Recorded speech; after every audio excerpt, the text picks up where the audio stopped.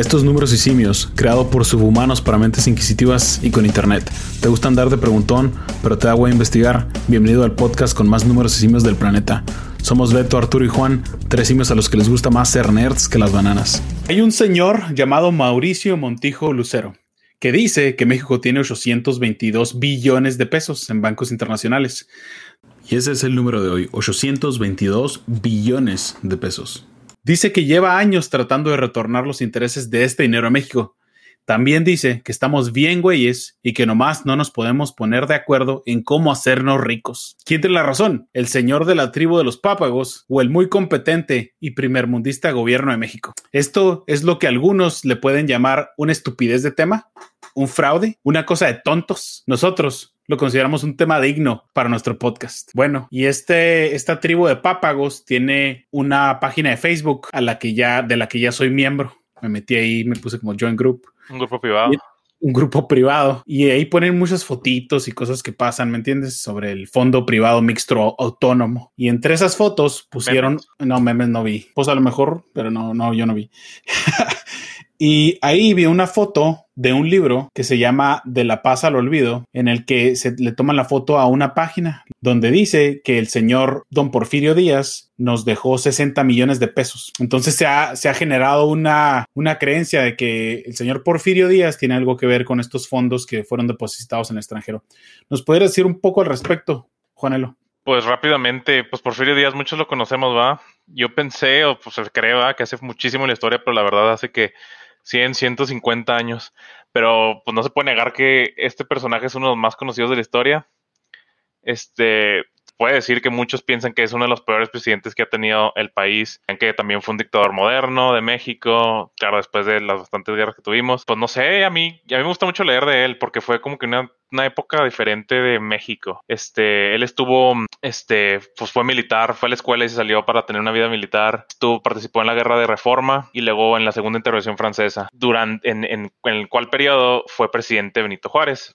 Después de eso, él corrió para ser presidente en contra de Benito Juárez, perdió y creo que se fue a Nueva York a protegerse porque él dijo que fue fraude electoral, ¿verdad? O sea, esto viene desde los 80, chavos, 1800, perdón. Pero bueno, después de eso falleció Benito Juárez y lo escogieron a él. Como presidente se le conoce el periodo del Porfiriato, ¿verdad?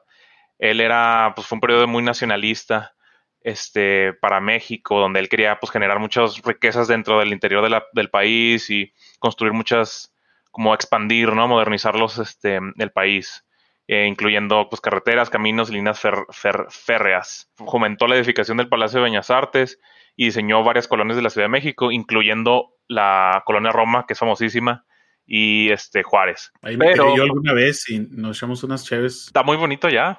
De hecho, no se siente como México, Ciudad de México. Está como Europa. Sí. O sea, muchos bares, muchos cafecitos, muy a gusto. Como muy fresco. Las nieves. Y envidio mucho el clima que tienen en la Ciudad de México. Está chingón. Ah, claro. Bigotazo. Rápidamente, pero pues todo llega a su fin. Se le caracterizó también su régimen como ser represivo y pues después de 30 años de lo que se llamó el Porfiriato, 1910-11, hubo un levantamiento armado liderado por Francisco Madero y pues, querían derrocar a Díaz y de ahí se acabó. Otra bola de bigotones. Ándale. Llegó tumbo este señor. Se fue a París, ¿no? Así es. Fue a París y ya murió. A gusto. Se le atribuye como que a él fue el que empezó este fondo, pero el señor Mauricio Montijo Lucero desmiente mucho eso y tiene de hecho él una serie de videos. Hay un canal de YouTube de él y ahí es donde da como que las noticias. Y de hecho, o sea, ha seguido subiendo videos. Durante el 2020 subió bastantes videos y habla sobre su progreso de cómo vamos a accesar esos fondos. Pero tú habías encontrado la cantidad, ¿no? De cuánto dinero es esto. Sí.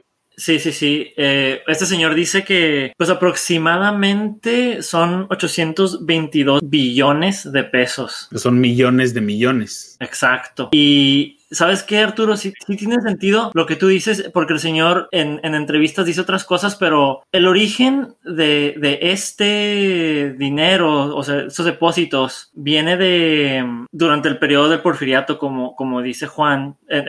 Fue cuando se inició esto, que el gobierno guardó con una intención a largo plazo. Sí, según este señor, el depósito original fue de 5 millones de pesos mexicanos en centenarios en Estados Unidos y luego de 1910 a 1920 se hicieron más depósitos que acumularon 4.500 millones de pesos mexicanos, pero no solo se depositaron en Estados Unidos, fueron otros bancos también. Que son monedas, ¿no? Centenarios. Monedas. Pero bueno, entonces a través de los últimos 100 años ha crecido a este número, a los 822 billones. Que este señor calcula que si se distribuye este fondo, el ingreso mínimo para todos los mexicanos, cada mexicano, sería entre 47,000 a 82,000 pesos por mexicano que se distribuiría. El único problema que yo le vi es que el señor dice que le presentó este tema a AMLO, ya que pues AMLO no tenía ningún conocimiento cualquiera sobre el tema, pero el presidente pues lo mandó al León, o sea, lo mandó con sus chalanes, güey, y le dijo, habla con estos güeyes, pero estas personas jamás le pudieron dar el seguimiento necesario que se debía tener, y este es un asunto que se tiene que atender por el presidente, y ya pues como que el señor dice que ya estuvo intentó hablar con AMLO y pues prácticamente no se pudo. Uh-huh. Oye, ¿sabes qué plan propuso o algo? ¿O qué les dijo? O sea, ¿con qué finalidad? ¿O nomás fue de que, oye, AMLO, vamos a sacar el dinero o qué? Para la cuarta. No, lo que hizo fue... No es la única persona en el gobierno en el que se ha contactado. No sé si los que nos están escuchando pueden ustedes escuchar a este señor.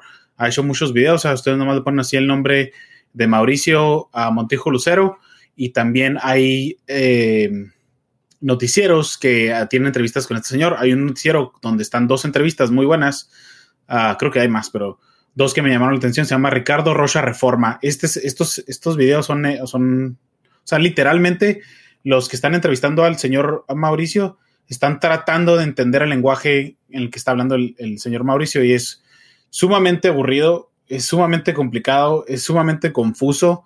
El señor usa, a mi parecer, y discúlpeme si me escucha, pero sí deme mi parte, señor, usa demasiados sinónimos. O sea, dice que yo vengo a comunicar, a platicar, a informar, así como que usa sinónimos cuando está hablando, y no sé, se pierde, ¿me entiendes? El mensaje, y no sé si es porque a lo mejor le da miedo decir la cosa incorrecta y empieza a hablar como de más. No tengo idea, pero es súper confuso y es súper frustrante escucharlo hablar. Pero bueno, el señor habla de que desde 1992 todos los secretarios de Relaciones Exteriores han recibido notificaciones de la existencia de estos fondos. Todos los presidentes de México y todos los secretarios de Relaciones Exteriores. Pero no sé por qué se hizo así el fondo, pero cuando se formó, o sea, ¿por qué dinero? O sea, ¿por qué dinero en otros lugares? Bueno, supuestamente lo que dice este señor, que habla de una manera súper confusa, y discúlpenme todos, pero dice que México tuvo que entrar en un convenio para poder ser parte de un sistema financiero global. Entonces crearon como entidades bancarias globales, y los países miembros, para poder fundar este tipo de sistema financiero global, tuvieron que dar dinero. Y lo que sí tiene sentido es que en ese entonces el oro era lo que era aceptado globalmente por ahí. Pero entonces lo que supone que era el depósito representaba una indemnización a los pueblos nativos de México por el territorio donde vivían esos pueblos. Entonces, como que se les pagó, ¿me entiendes? Como que se les piensa pagar de vuelta a los pueblos nativos. O sea, y dice que indígenas, y dicen que esto se ha hecho o sea, muchos otros países lo hicieron, que supuestamente, por ejemplo, Inglaterra también es un pueblo miembro y tiene un fondo de capital reinvertible como el que tiene México. Y en ese fondo de capital reinvertible ellos les llaman como fondos ancestrales, que ahora les dicen pueblos reales, ¿me entiendes? Nosotros nos llamamos a nosotros pueblos nativos, ¿me entiendes? Pues medio bárbaros. Y ellos se llaman, o sea, ellos pueblos reales, pues, o lo que sea, fondos reales. Pues, está bien. Cada quien se llama. Inglaterra dominó la mitad del mundo. ¿Quién estará en ese fondo? ¿Estados Unidos, India, Filipinas, Canadá? ¿Quién sabe? No tengo, sí, la verdad no tengo idea. Pero bueno, dice el señor que países ya han obtenido los retornos o ya han entendido el capital, ya lo han recuperado. Pero México, dice este señor, y todo es de este señor. Así que no sabemos si es verdad o no. Todo emana de él, todo lo que busques es de él. ¿Okay? Dice que no sé por qué a México se le ocurrió que madurara en 100 años. Él teoriza que México puso que madurara en 100 años porque la población analfabeta de aquel entonces era como del 90% en México. Y decían, no, pues, o sea, como que lo vieron de una manera optimista. Dijeron, vamos a hacer este depósito. En 100 años, cuando estemos más avanzados y mejor, vamos a poder disponer de estos fondos para poder alivianar al país. Cosa que, pues, ¿entiendes? No sé si nos alivianamos mucho, ¿me entiendes? De más. Pero entonces, me imagino que ya no es oro, ¿verdad? O sea, el oro no creo que valga ahorita toda esa cantidad. Me imagino que lo liquidaron. Bueno, no. O sea, supuestamente son centenarios de 31.104 gramos. El peso mexicano original, ¿ok? Y de esa cantidad, o sea, está el capital. Hay una cantidad de retornos, que eso es lo que se quiere traer este señor de vuelta. Los retornos, no el capital. Se quiere traer los retornos. Y los retornos son entre 22 billones o 24 billones. Había escuchado yo que el presupuesto anual del país de México, había escuchado en Ricardo Rocha, es de 6 billones. O sea, el presupuesto anual del país entero. Ese es el presupuesto. O sea, es muchas veces el presupuesto anual. Sorry. Bueno, entonces, supuestamente el origen del oro es antes se le cobraban a ciertos barcos que viajaban por México, les cobraron una cuota y así es como fundaron este depósito para poder ser reconocidos en un tipo de sistema financiero internacional. Y tú dices, pues estas son puras estupideces, ¿me entiendes? O sea, esto la verdad. De mitos y leyendas hace rato. Uh-huh. Así que no será un mito esto también. Puede que sí. Pero el señor está lleno de documentos, ¿ok? Este señor está lleno de documentos, increíbles. Algunos los publica en su página de Facebook, hay otros que no los publica, hay otros que los compartió ahí con los noticieros. Y, por ejemplo, tiene un documento que dice que tiene fechado el 8 de enero del 2019. Hay una carta del SAT y la Secretaría de Hacienda de Crédito Público donde se le niega al pueblo pápago una información sobre un folio de un número bien largo que termina en 5719, que es confidencial. Que ese folio número que obtuvo el señor era por la declaración de ISR. O sea, ese folio es el que cuando él hizo la declaración de ISR fue el que se generó y fue porque él declaró con el SAT que él repatrió 16,698,623 millones de pesos con un impuesto de 1,132,127 millones y 280. Cabrón, espérate, no, es que no puedo leer, es un número muy largo. 1,132,127 millones 280,363 pesos. Ay, güey. Eso fue lo que este señor declaró en impuestos.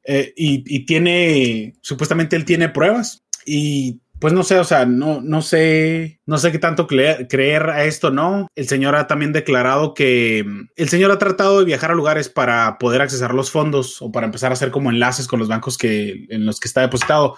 Y una vez fue a Suecia, la primera vez que él fue a Europa. Y cuando llegó a Suecia, alguien dijo que él ya había estado ahí. Dijo, tú ya habías venido aquí y nosotros te hicimos unos trabajos. Esta es la factura de los trabajos que te hicimos en eso entonces porque trabajamos para ti. Tú traías un pasaporte diplomático y venías con gente. Y el señor Mauricio dice, no, es la primera vez que yo vengo a Europa. ¿Cómo es que estuve aquí antes? Que muy europeo. Se teoriza que porque pues el señor Mauricio le informó a la administración de Peña Nieto de la existencia de estos fondos y estos, pues los de Peña Nieto trataron de tomar las cosas por su propia cuenta y mandaron a alguien que decían que era él. Es algo que no creería, no sé, se me hace muy loco en otros países, pero no sé, conociendo a México, ¿me entiendes? Muy conspirativo, ¿no? Y luego parece que tiene como un culto ahí dentro de ese grupo privado de Facebook. Pues no está tan privado. O sea, los documentos, ¿quién más los ha visto, güey? ¿Por qué nadie antes habían salido a la luz? O sea, se me hace raro que nomás él tenga acceso a esos documentos. Pues él dice que está como por ley que nomás él pueda tener acceso. No, es que está... O sea, es como una leyenda urbana que nos conviene que sea verdad, pero si no es verdad, pues nos divertimos, ¿no? Investigando todo esto. Con las horas y horas y horas de escuchar al señor diciendo sinónimos en internet. Digo, bueno, ¿y que con qué finalidad busca todo esto? O sea, él quiere regresar de ese dinero al pueblo o busca de que para usar esos fondos para, no sé, para infraestructura, educación o qué? Muy buena pregunta.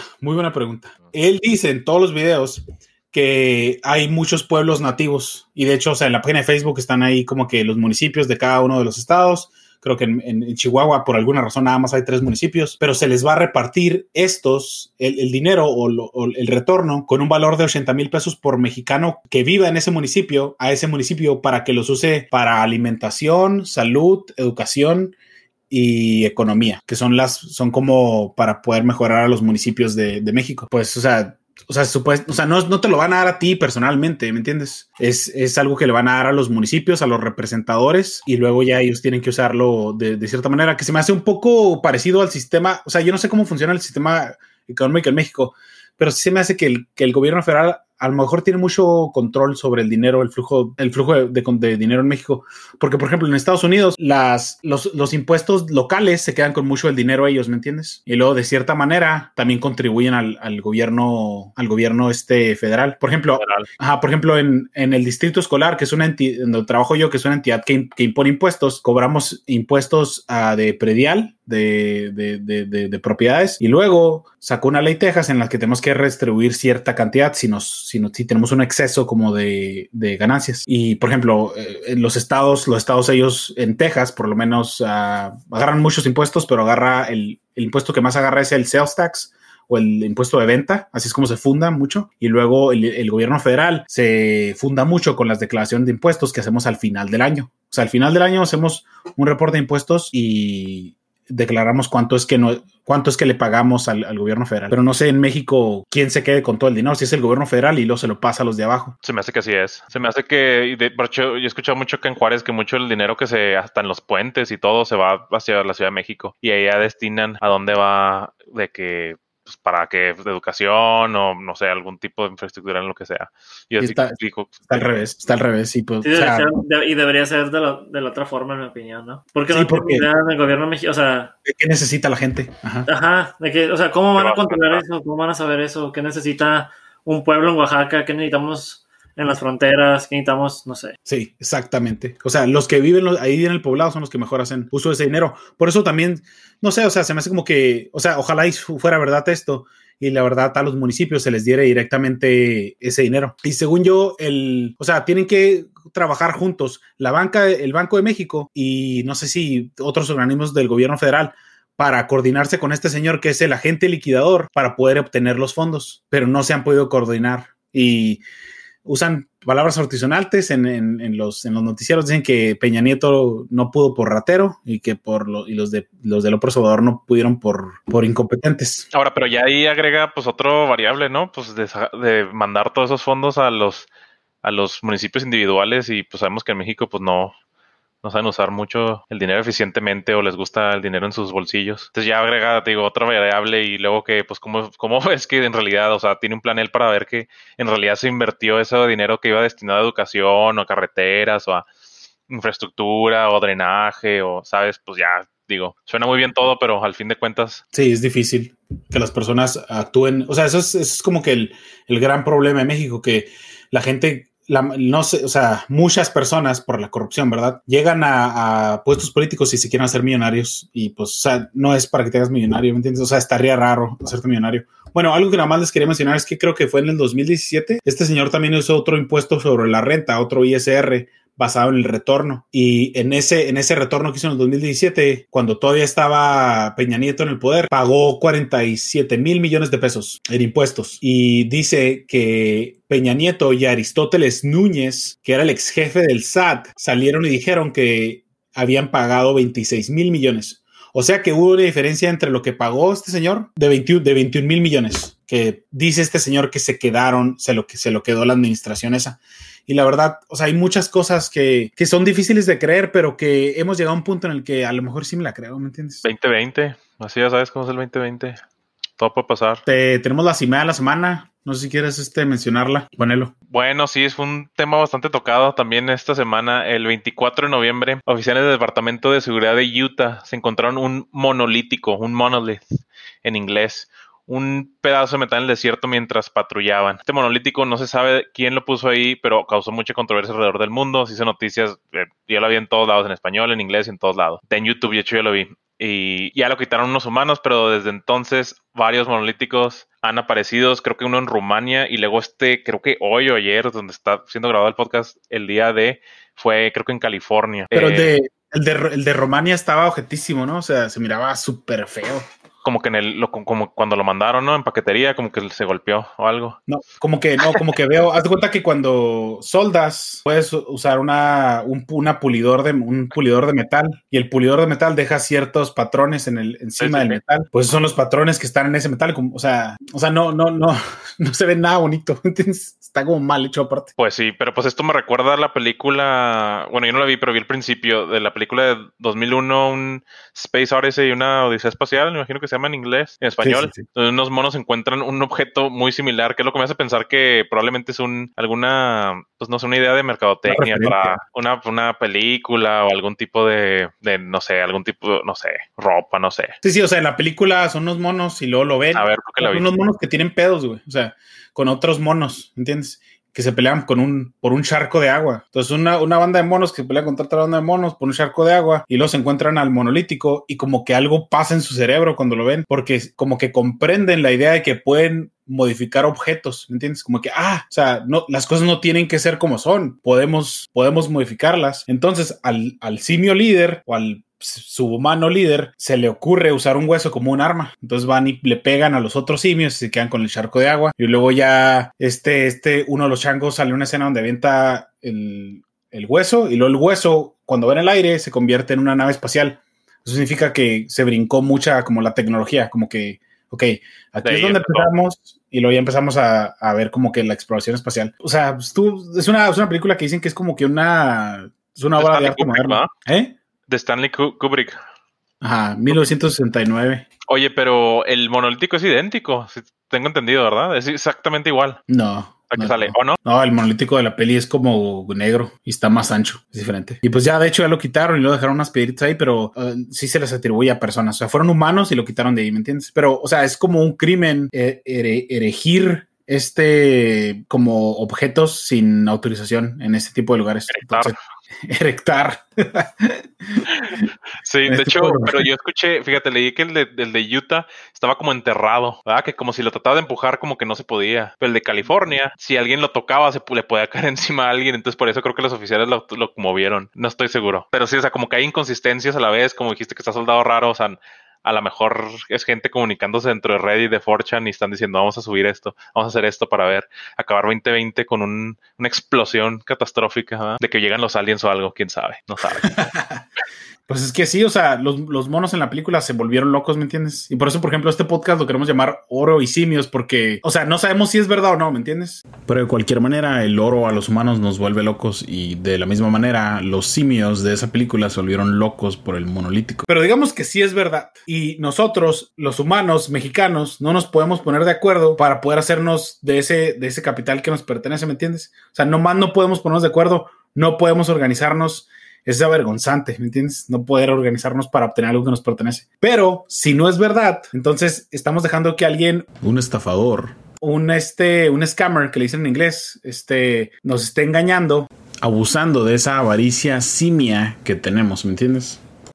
Para creerle y para fundarlo, porque creo que hay personas que le están ayudando y lo están manteniendo en esta como odisea, ¿me entiendes? En la que él está tratando de recuperar el retorno en inversión. No sé no sea verdad o no. Yo mira, traté de agregarlo en LinkedIn, le envié un mensaje en LinkedIn, me puse a ver fotos de él de Facebook, del grupillo ese, en el que le puse like y me gusta todo.